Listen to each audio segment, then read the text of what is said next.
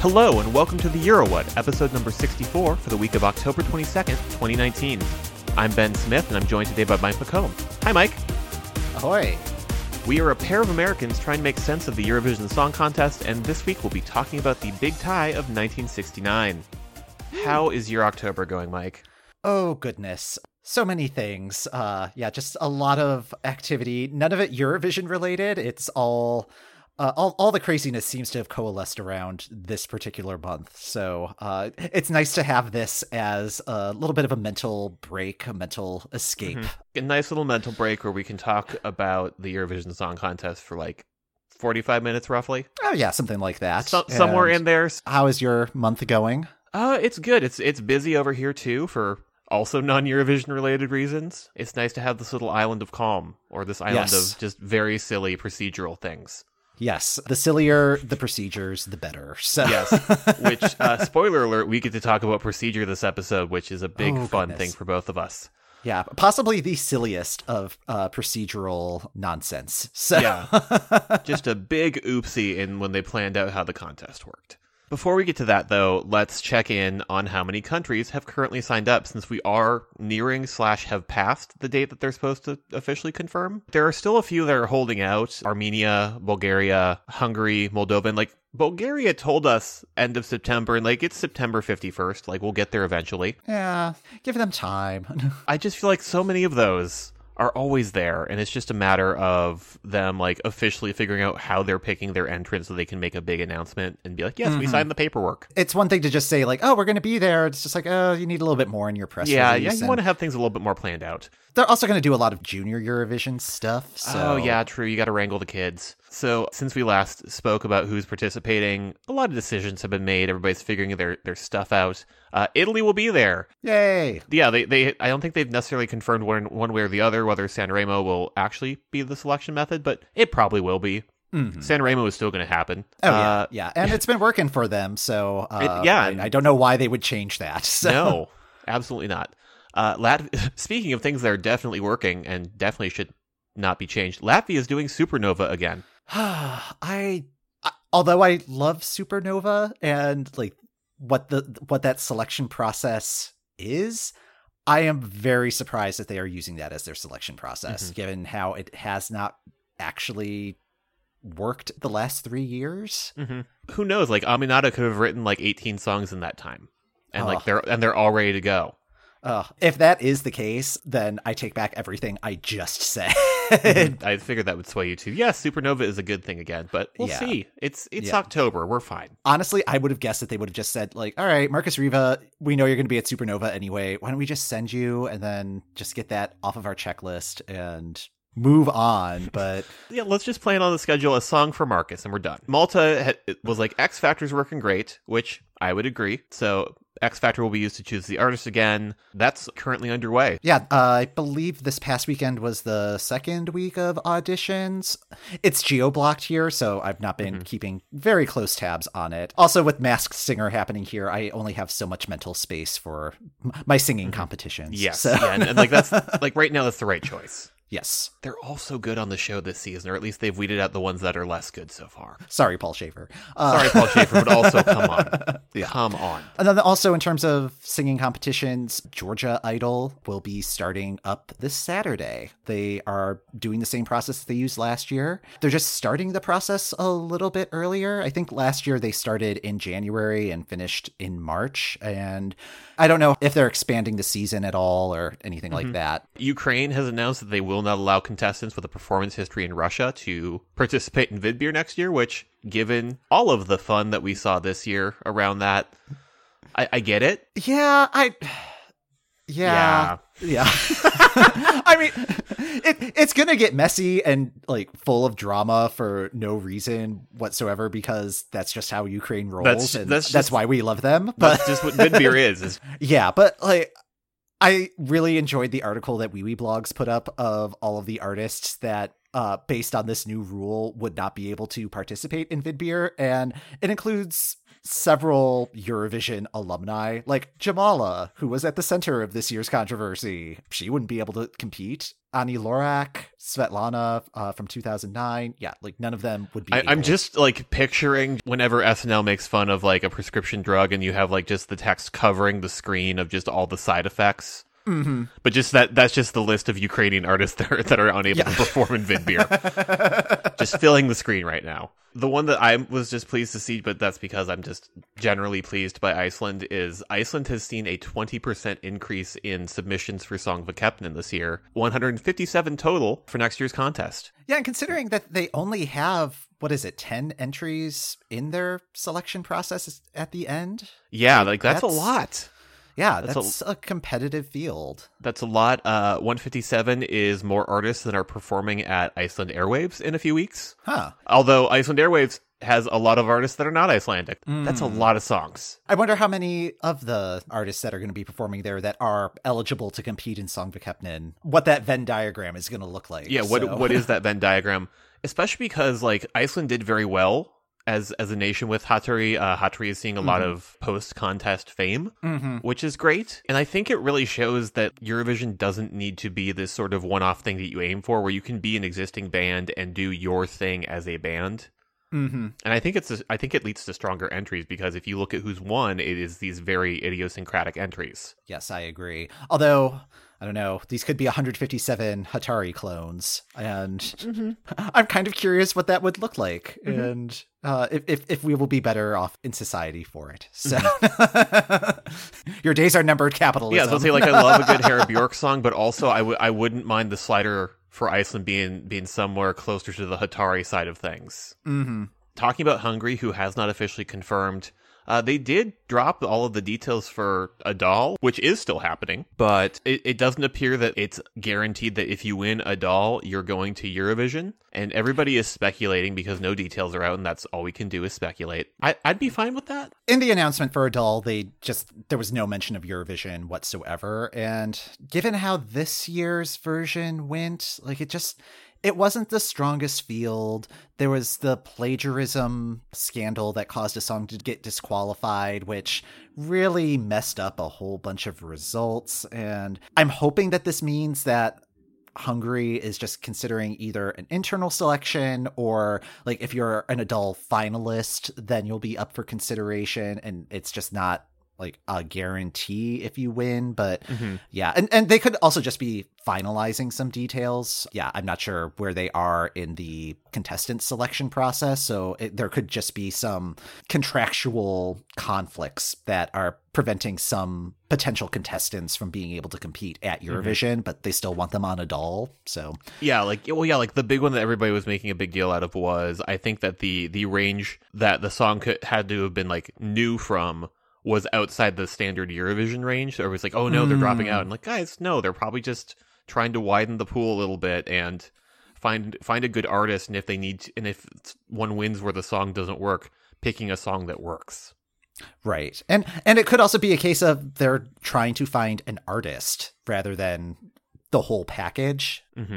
My hope is just that Hungary is participating and not taking a like, oh, we didn't qualify, we're just gonna go sit in the corner for a couple of years, because that's no fun. That's no fun. Hungary's always a welcome presence. That is it on country news.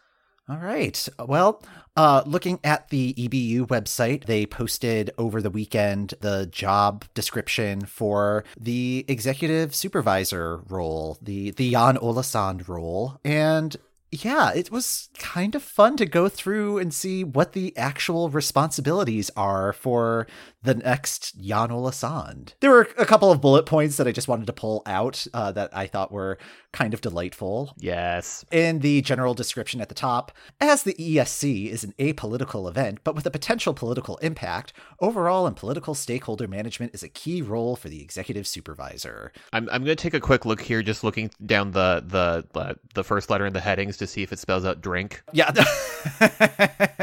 BYOB, you know. Let's see what else. He or she is responsible for ensuring that all the host broadcasters and the public broadcasters are not at any time in breach of the ESC rules and can, after consultation with the reference group chairman and in accordance with the ESC rules, decide to ban, change, or modify any entry at any time before the execution of the shows. So help me, I will turn this car around. Yeah, it's just like, wow, that I don't think he's ever really had to like swing that axe, but yeah, it's interesting that he has that power. And then similarly, the executive supervisor of the ESC will also supervise Junior Eurovision, delegated to a project manager. So even Jan Olasan is like, it's like, nope, whatever. That's someone else's problem.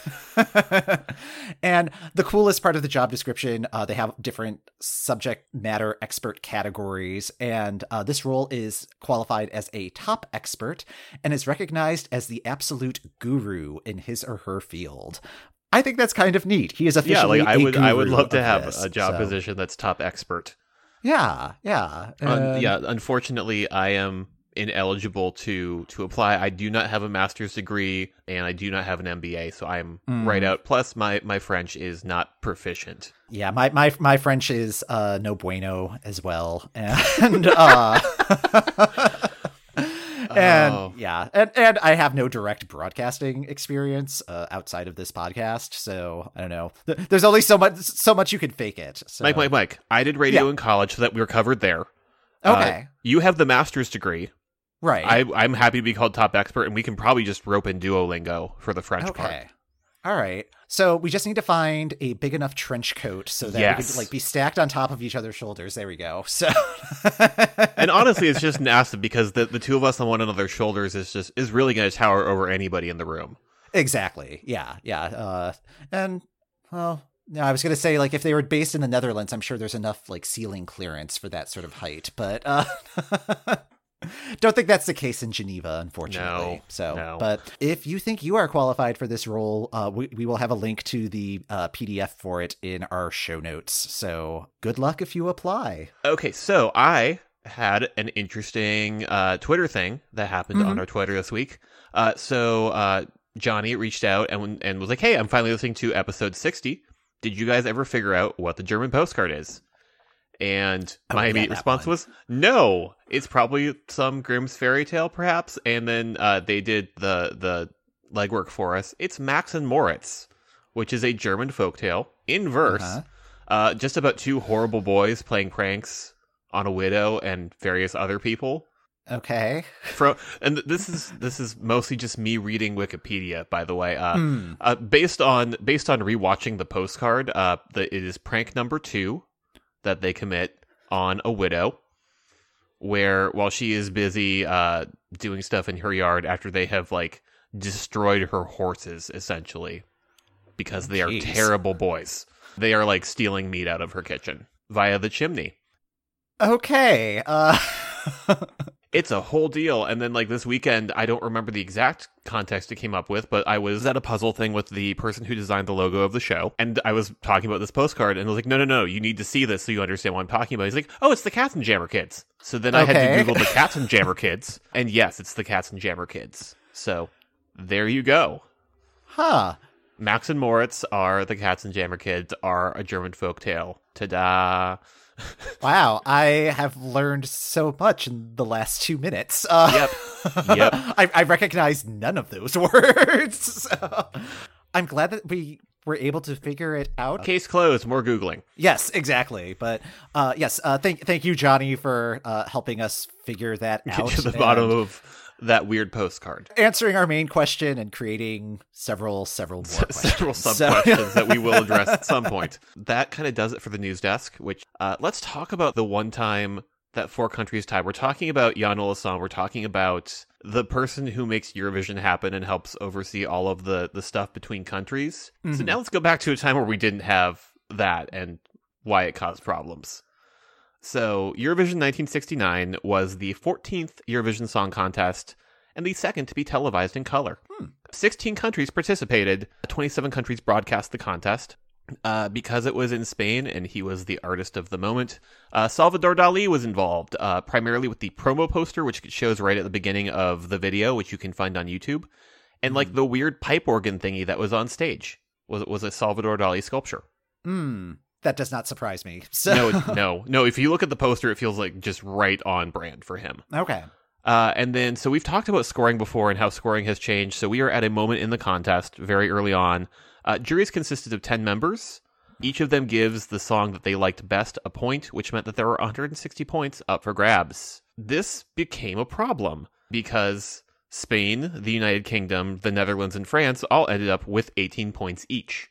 And there were no tiebreaker rules in place. So, and like we now have a situation where it's not just 2 countries that are tied, it is 4 countries that are tied. In lieu of any sort of tiebreaker structure, all 4 of the nations were declared winners. How do you not have a tiebreaker system in place when it's just a what? Wow, that is baffling to me. Yeah, nobody sat down at like year 5 and was like, okay, so what happens if 2 nations win? How do we figure that out?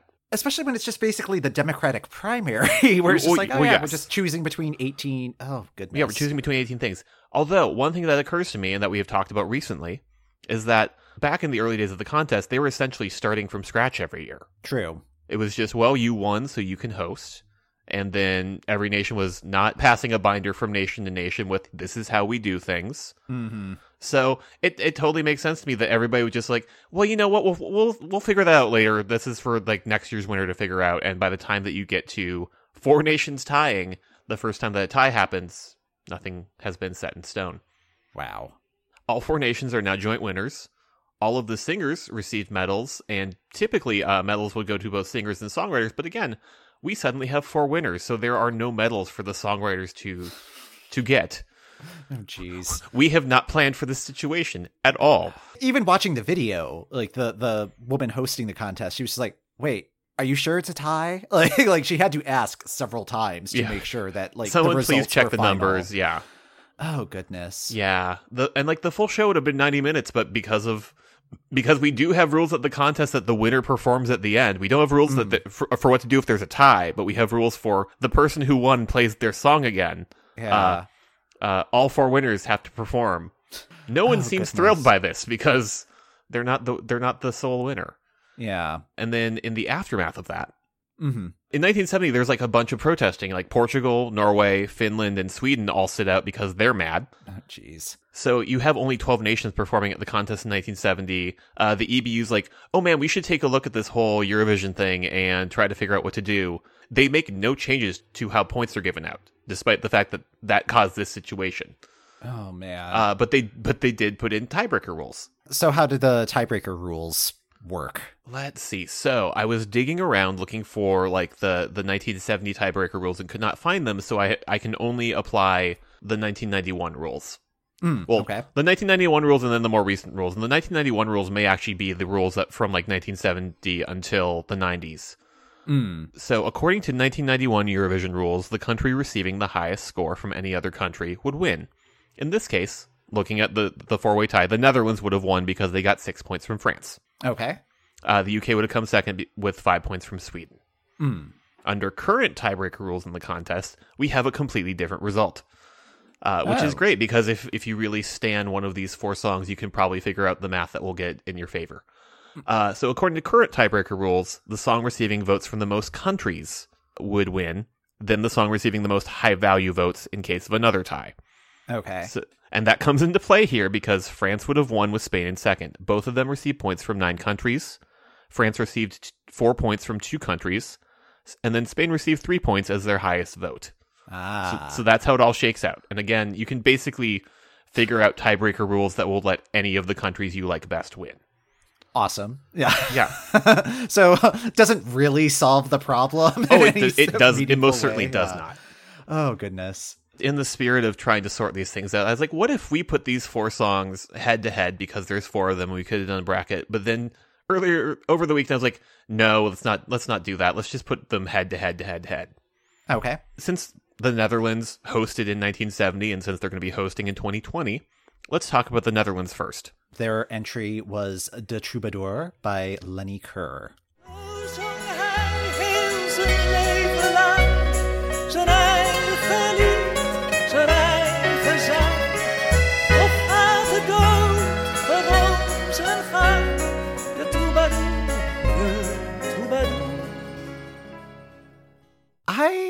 like this one.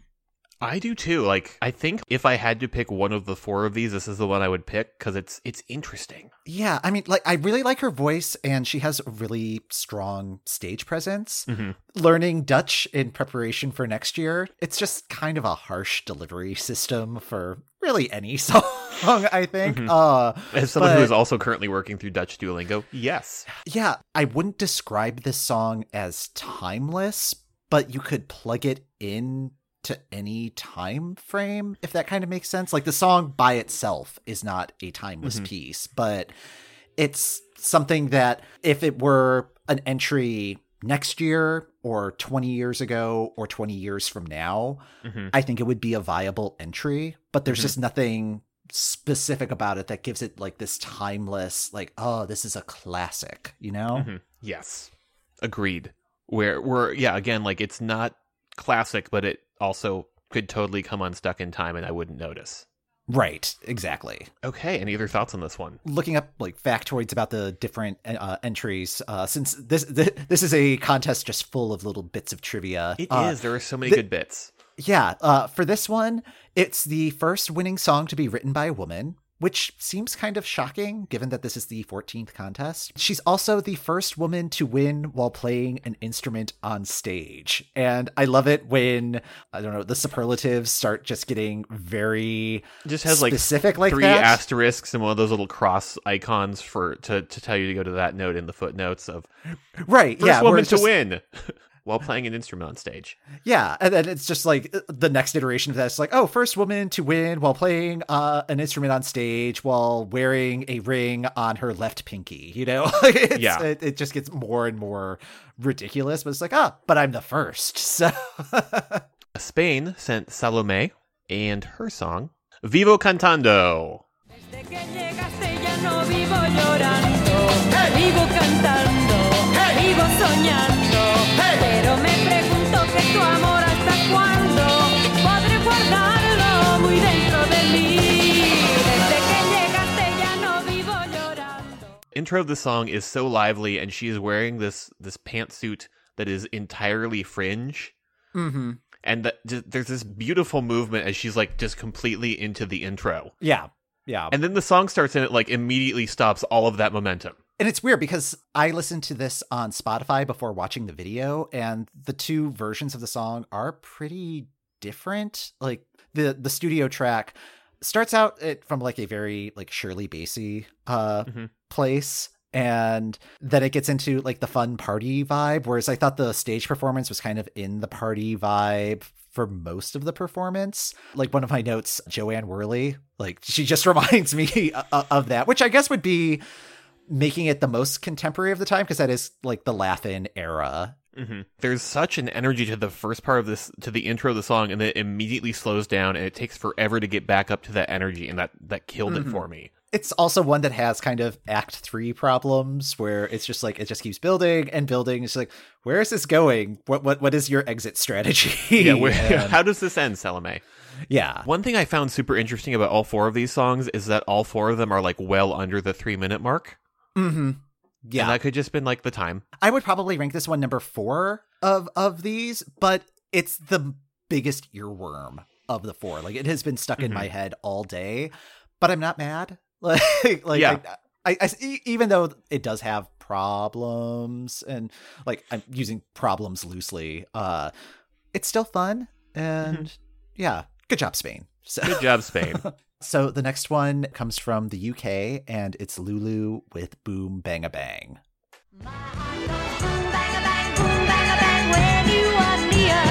Boom bang a bang, loud in my ear.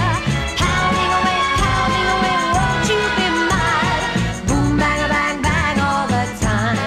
It's such a love. I was shocked by all the Lulu trivia that I learned. Yeah, like if we're for looking this for episode. ways to rank the songs, this one wins in like fun factoids. Oh my goodness. Because I love putting music in context, and Lulu at this point already has like a US #1 hit with To Sir With Love, like that happened in 1967. Mm-hmm.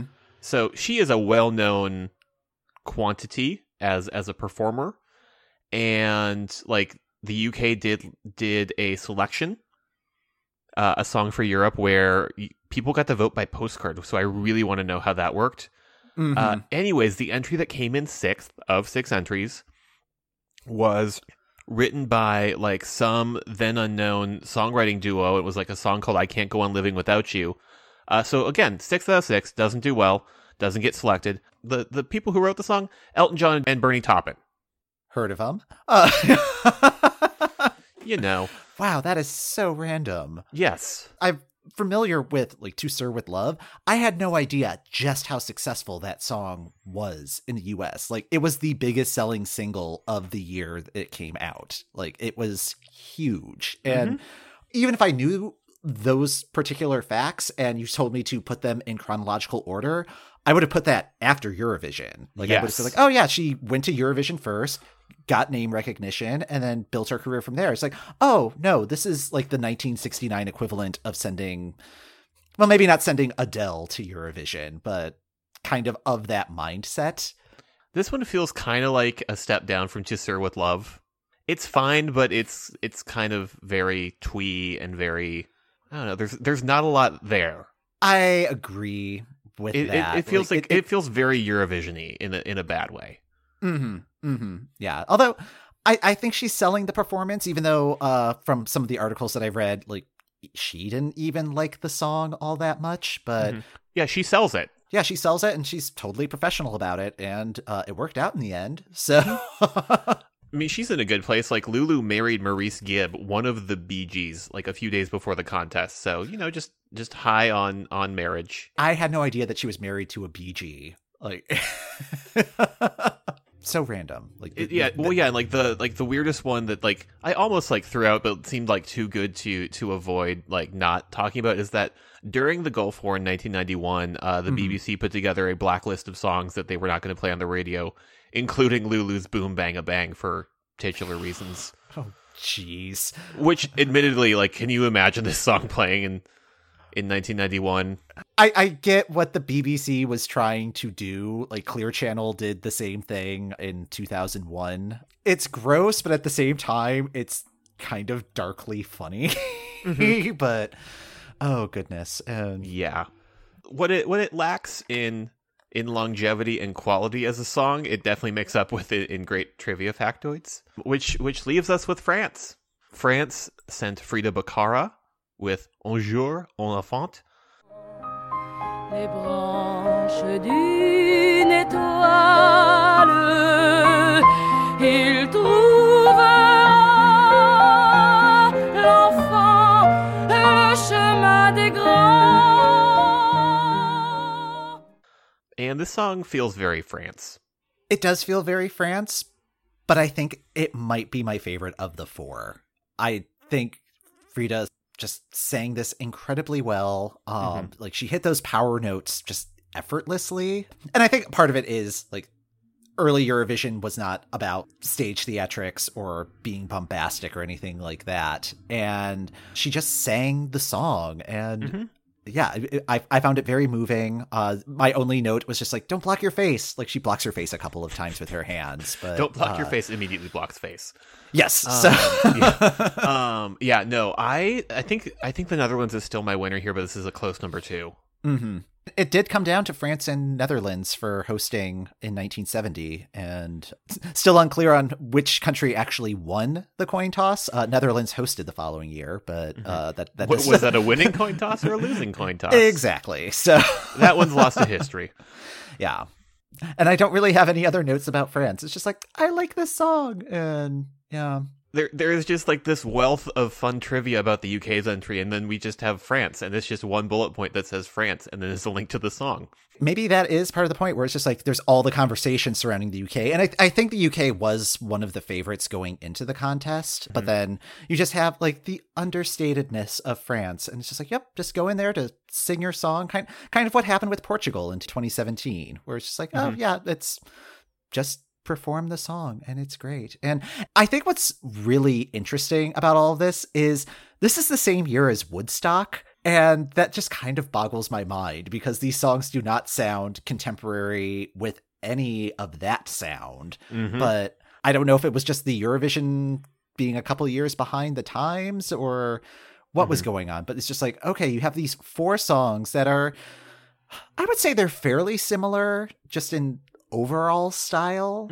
But Well, thinking about this in context of Woodstock, which I had not done, and which is great, like I kind of see like weird strains of what's going on in that particular sector of music in the entry from the Netherlands. Kind of, it feels very folky. It feels, I don't know, like I watched all of Ken Burns' country music, and that's all about all of these strands of music that kind of interlace with one another and become country as we know it. And like this definitely feels like in that same late 60s, early 70s space of folk music and guitar music coming to the forefront. that makes sense. And it also seemed like there was an effort to try to add some like Spanish flair to all of the entries. Like the Netherlands entry was definitely, you could definitely get a flamenco Yes. influence in there.